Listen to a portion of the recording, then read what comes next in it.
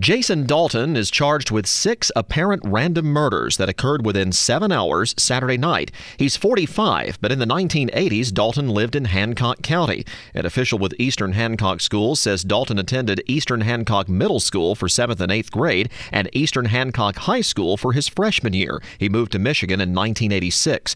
Police say it appears Dalton was taking fares from Uber riders while he was committing the murders. They say Dalton also used to be an insurance adjuster. Investigators still don't know a motive for the shootings.